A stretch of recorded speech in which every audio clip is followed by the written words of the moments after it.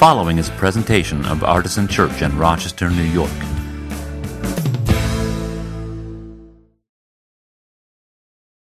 As we begin to wind down our series in this fun topic called Speaking of God, I wanted to show you something we haven't had a chance to do yet. I want to show you some popular imagery of God. We've talked about how you talk about God. So here's some pictures of how we understand God or know God. The first one is very famous. Anybody know where this comes from?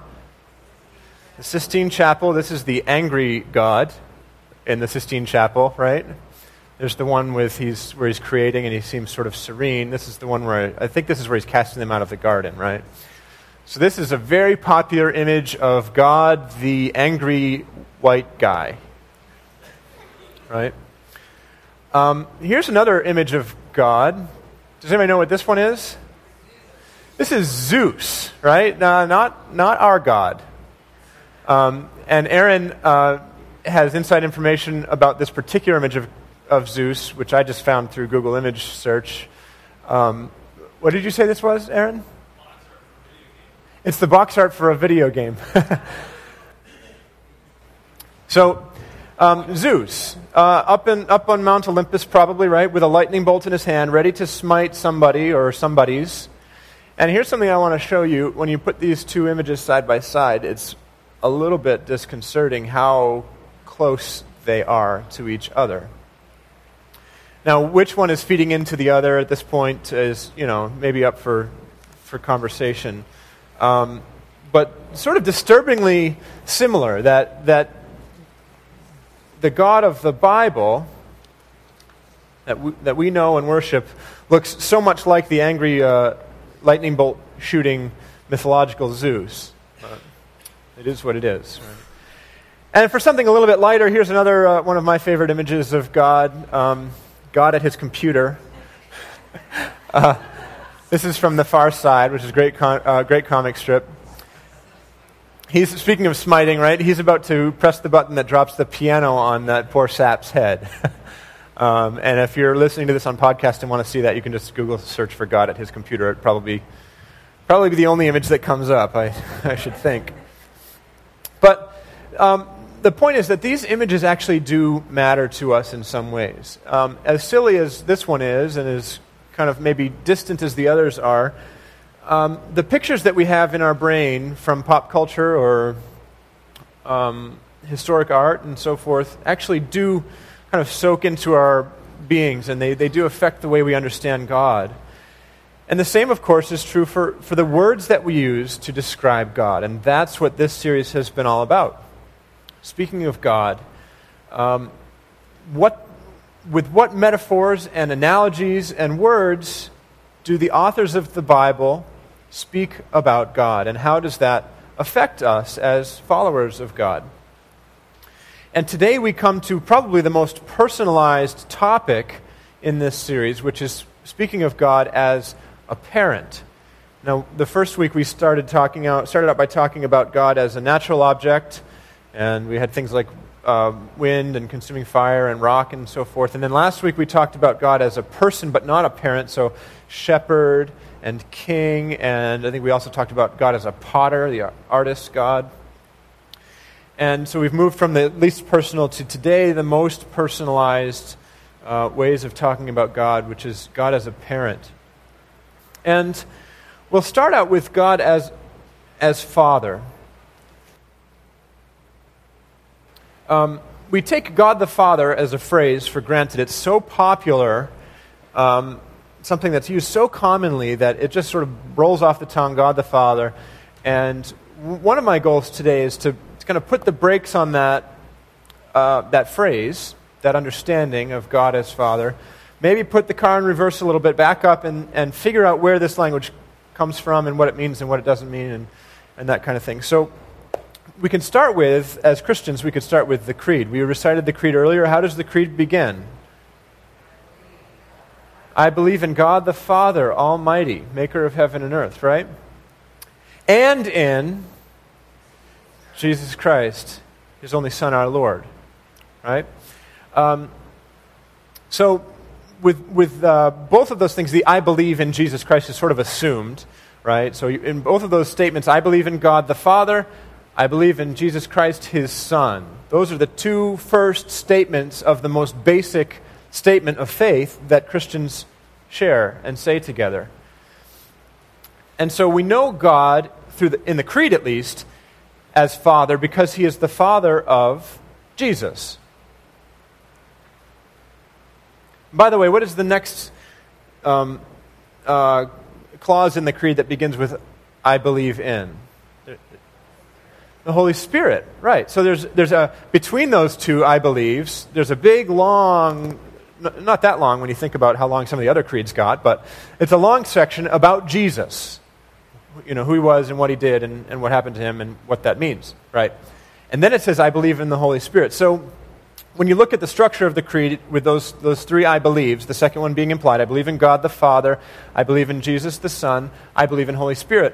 What is the creed trying to do in that structure? Well, it's trying to articulate and teach one of the central Christian doctrines, which is understanding God as triune. So the creed teaches the Trinity. It doesn't just teach God as Father, it teaches God as Father as one person of the Godhead, right? And the Trinity is a very complicated theological subject, which we don't even have close to enough time to talk about in depth today. But I want to put that in front of you, that the Creed's statement and presentation of God as Father is not just disconnected, it's in that Trinitarian structure. Right. But speaking of God as Father predates the Christian belief completely. It predates the understanding that we have of the Trinity. At least it predates the way the Trinity is articulated.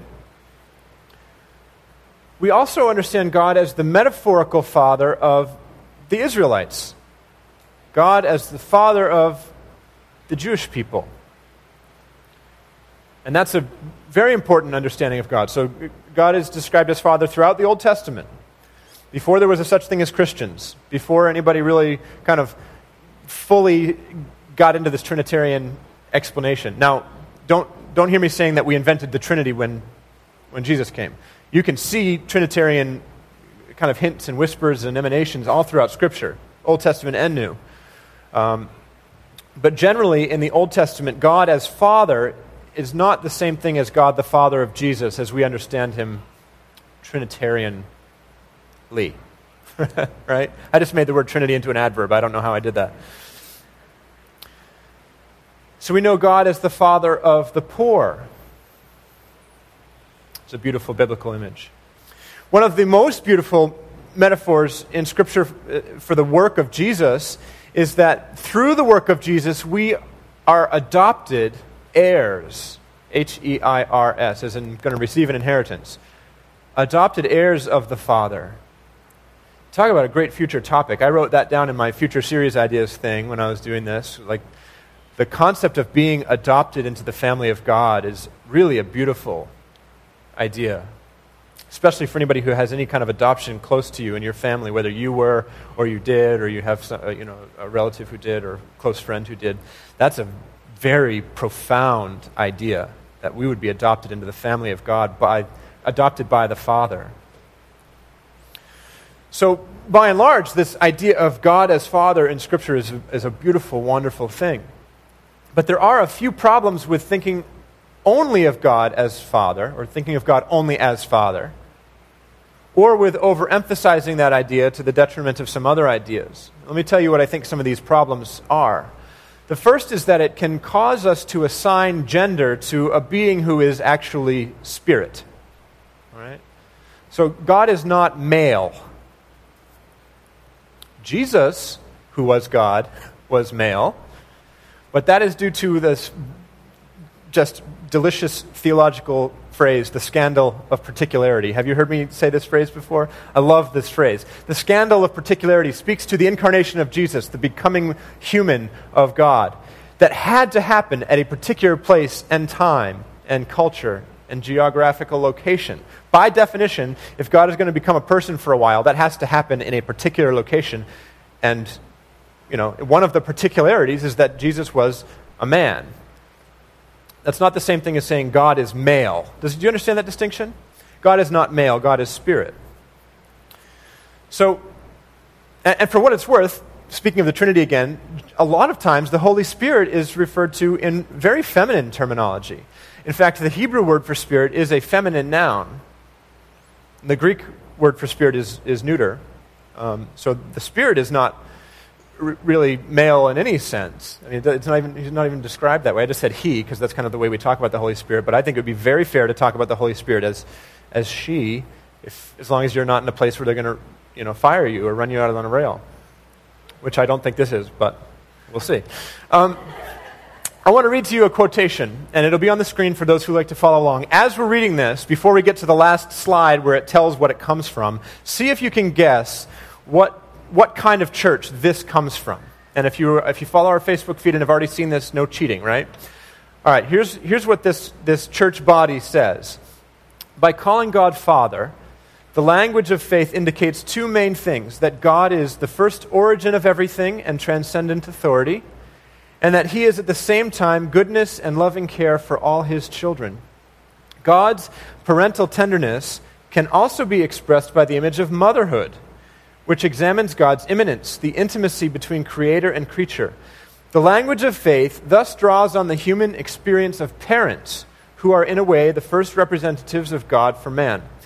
But this experience also tells us that human parents are fallible and can disfigure the face of fatherhood and motherhood.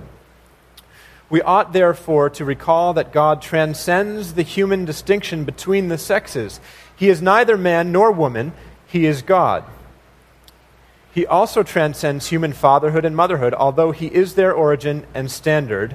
And here's where you get the answer to your question. No one is father as God is father. How many of you thought that was from some crazy liberal church as I was reading it? It's the Catechism of the Roman Catholic Church. Right? And I agree with every word. It's interesting that even the limits of the English language are such that even as we talk about the fact that God is neither man nor woman, we have to say he is neither man nor woman. I was trying to explain this to my son, my almost 9-year-old son this week, because I was telling him what I was preaching about. And I was trying to explain to him how God isn't actually male. He's not a man or a boy. He's a spirit. And then I realized I'm saying he is not a man. And so it's just a complicated thing that happens with language. So I think one of the risks of overemphasizing God as Father only is that we assign gender to a being who is spirit. And that can remove our openness to God's feminine characteristics. Now, I'm going to make a couple of somewhat broad generalizations, and I hope you'll forgive me for that. Of course, there are not any ironclad, always on characteristics that men always have and women never have, and the opposite is also untrue, that women have characteristics that men never have and so forth. But you know what I'm saying, right? The generalization is that men tend to have certain characteristics and women tend to have certain different characteristics. And the words of the creation story, literally on the first page of your Bible, say that God created humankind in his image, male and female. So both men and women were created in the image of God, and we talk a lot about what that means. I'm not going to go down that road right now, but except to say that both women and men reflect in some way the characteristics of the Creator, of God. And that is a theological truth. That is a biblical statement. And it can sometimes be lost because we overemphasize God only as Father. On a very important practical note, God as Father can be deeply problematic for people who have a negative relationship with their own father. And I certainly wouldn't ask you to show hands, but if I did, I bet a significant number of you would say, yes, I have a very difficult relationship with my father. Some of you have never met your father. I have a friend in Boston who basically considers his father a sperm donor. And that's very, very, very painful for him. And a lot of you have had painful experiences with your earthly fathers. And so in that sense, trying to understand God through that prism of your father, whatever he may have been, that's very difficult. Of course, it's also true, we're going to talk about God as a mother in a minute, that can also be true. But I think, again, a generalization, the first one is more likely to be the case. And then, lastly, I think one of the risks of overemphasizing God only as Father is that it assumes, perhaps, a separate, secondary entity of that is the mother, right? And you kind of think, what happened to God the mother? Did they get divorced? Did she move away, or is it Mary? What?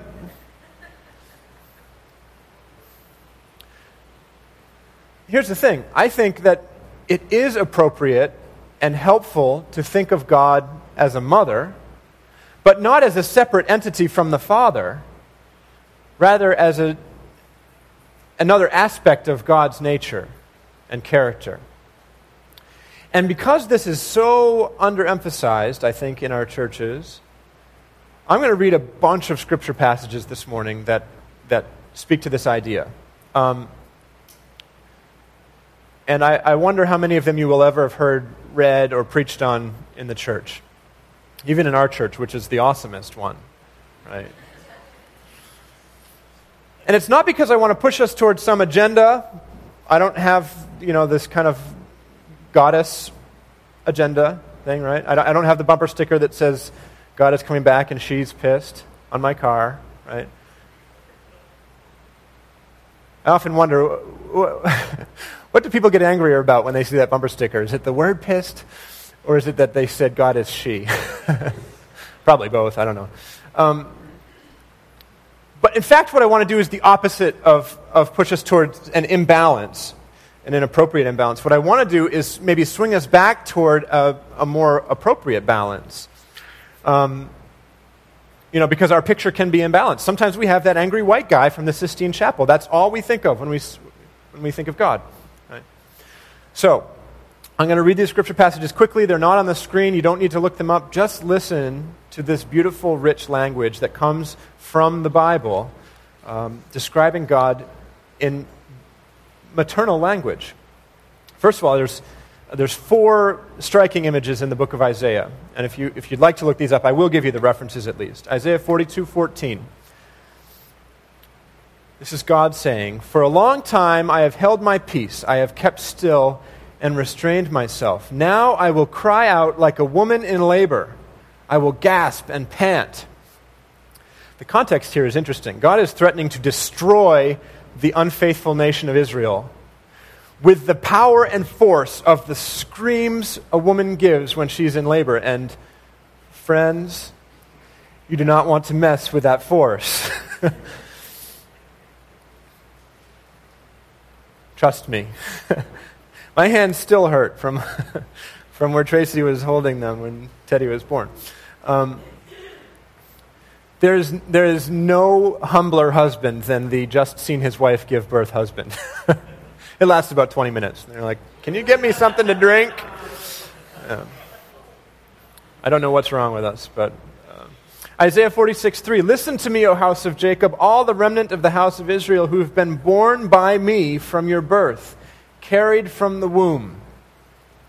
This particular section has a really fascinating interplay of imagery between the way that the idols that the people are worshiping along with the pagan nations, these idols need to be carried. God is saying, "I actually carried you, Israel, and now you're carrying these idols around." But he's not just like, "I put you on my shoulder." He's like, "I carried you in my womb." I said he again, but men don't have wombs, do they? Except that one movie with Arnold Schwarzenegger. I don't know why that just came to mind, but hopefully that'll never happen again. Isaiah 49:14, "Zion said, 'The Lord has forsaken me, my Lord has forgotten me.' Can a woman forget her nursing child, or show no compassion for the child of her womb? Even these may forget, yet I will not forget you." What a tender, beautiful image.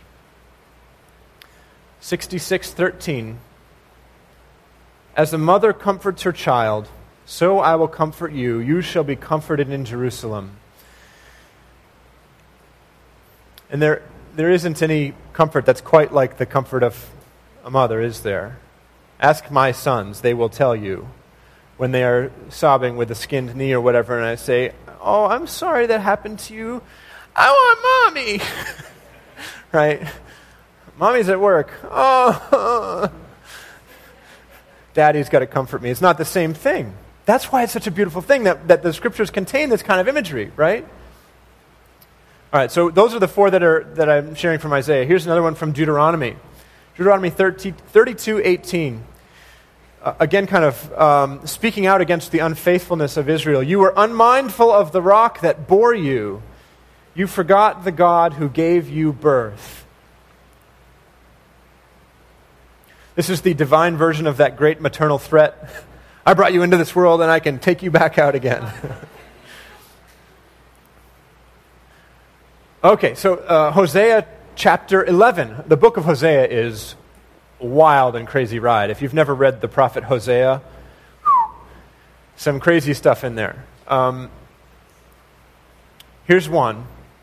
When Israel was a child, I loved him, and out of Egypt I called my son. I was to them like those who lift infants to their cheeks. I bent down to them and fed them. Now, admittedly, this is a generic parent kind of thing, but that particular kind of language is very maternal, I would argue. I think you'd probably agree.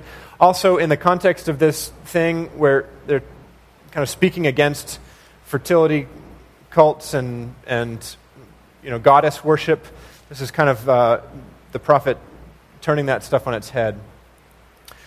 Here's a great one from the New Testament, 1 Peter chapter 2, 2 and 3. Like newborn infants, long for the pure spiritual milk, so that by it you may grow into salvation, if indeed you have tasted that the Lord is good. So speaking of the spiritual nourishment of the Lord as mother's milk. Wow. I've never heard a sermon on that. Have you ever heard? Anybody ever heard a sermon on that? I didn't think so. And then there's a few that are really kind of fun where the Bible or the authors in the Bible describe God as a mother animal. There's this beautiful passage in Deuteronomy 32, a few verses before the one I just read to you a minute ago. God as a mother eagle. And the mother eagles are larger than the father eagles, and when it's time for the baby eagles to leave the nest, the mother eagle bears them up on her wings. Did you know this? And flies out and then just like goes, whoosh, right? And then they have to fly, unless they can't, and then she catches them. Deuteronomy 32 speaks about God as a mother eagle who bears the baby birds up out of the nest on her wings. There's a beautiful moment in the Gospels where Jesus is coming into Jerusalem. Do you remember this from when we were in the season of Lent? And he stands at the edge of the city and he weeps for the people of Jerusalem. Laments that the people would not let them do what he wished to do, which was to gather them up like a mother hen gathers her brood under her wings. Pretty imagery. And then one of my favorites, another image from the prophet Hosea. Hosea 13, once again, speaking against the unfaithfulness of Israel, God threatens to fall upon the people like a bear robbed of her cubs. If you've ever been a person who does like trail hiking, you know this is like rule number one. If you see a bear, you better hope that you're not between her and the cubs. They don't really tell you what to do except die. But that's one thing you know. Like you don't want to be between the mother bear and her cubs, right? Otherwise, the Bible says that the mother bear will tear open the covering of your heart. That's God's anger against the unfaithfulness of his people, like a mother bear robbed of her cubs. All right. So thanks for bearing with me. That was a really quick run through just some of the ways that in the Bible that God is described as a mother. And again, this is not to diminish the importance of understanding God as a father, which of course is also consistent with the teaching of Scripture. But it's to provide some balance and maybe recover the other half of that God as a parent concept. But before I close, I want to say one thing that I think is very important, not just for today's topic, God as a parent, as a father, and as a mother, but really for this whole series about the Bible's metaphors for God. What I want to say is this: if any of these metaphors, whether it's your difficulty with fatherhood, or whether it's God as a consuming fire from week 1, God as a warrior, which we just hinted at last week, any of these metaphors evoke in you a painful reaction or an understanding of God that you find damaging and harmful, it's important to remember this. Really, this is the thing that I want you to hear most of all from this whole series, is that the final and best way we understand God is in the person of Jesus. In Jesus, God as a person is no longer a metaphor. It's actually, God is a literal person.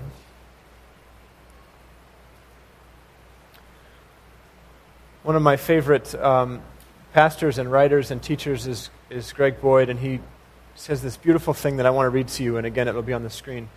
We must begin and end all our reflections on the person of Jesus Christ. Jesus is the one and only Word of God, the image of God, and the perfect expression of God's essence. He supersedes all previous revelations and can be superseded by none. He is the definitive revelation of God. So if you have come by some understanding of God, whether through teaching that you've received somewhere, including from me, or from your family of origin, or from pop culture, or historic art, or anything that you have received as an understanding of God that is not consistent with the person of Jesus, surrendering His life willingly and submissively for the salvation of humankind, if you have any picture of God that conflicts with that picture of God, it is by definition a distortion. And you can let go of it.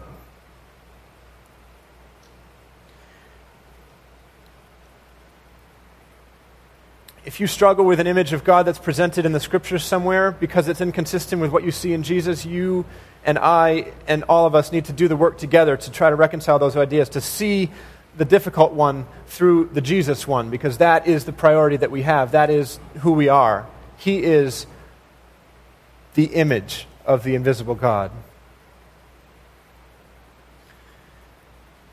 This idea is the most important idea, I think, that I could give you in this whole series. And it also transitions us to next week. I will be away next week, but you should absolutely not miss next week. If at all possible, you must be here to hear Reverend Judy Davis preach a capstone message on this series. She's going to be talking about a particular aspect of the incarnation. It's going to transition us from this series and kind of launch us into some of the other topics we'll be looking at later in the year. She is especially acutely able to speak about the concept of racial reconciliation, and in her mind and in mine, that idea flows right out of the incarnation of Jesus. And if that statement doesn't make sense to you, I think you really ought to be here next week to hear what she says.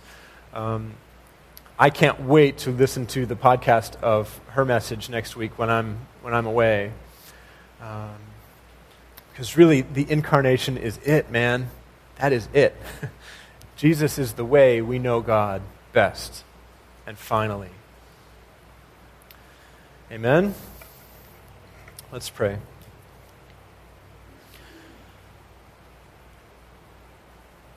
Heavenly Father, and I think we also maybe ought to say Heavenly Mother, God our parent,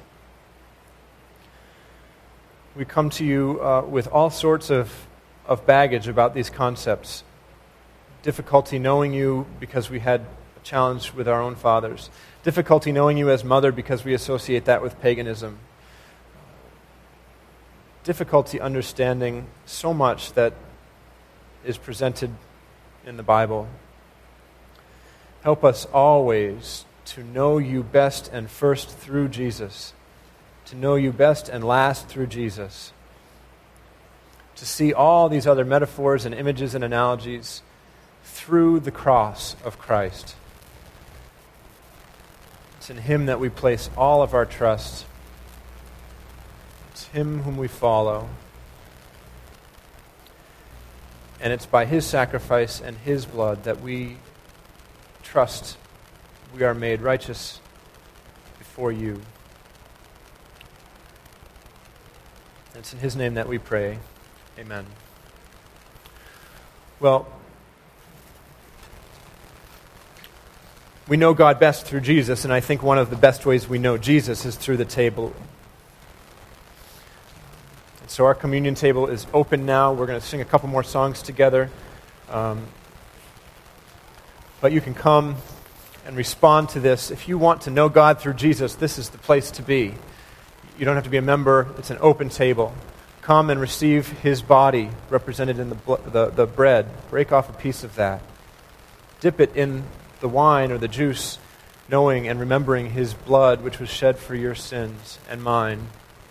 Receive those common earthly elements into your body as spiritual food. Do it as an act of community and communion with each other and other Christians. And if you'd like to have prayer right now, you can come up into the corner there, and our members of our prayer team will be with you as well. Let's continue to worship him together this morning. For more information, visit us at artisanchurch.com.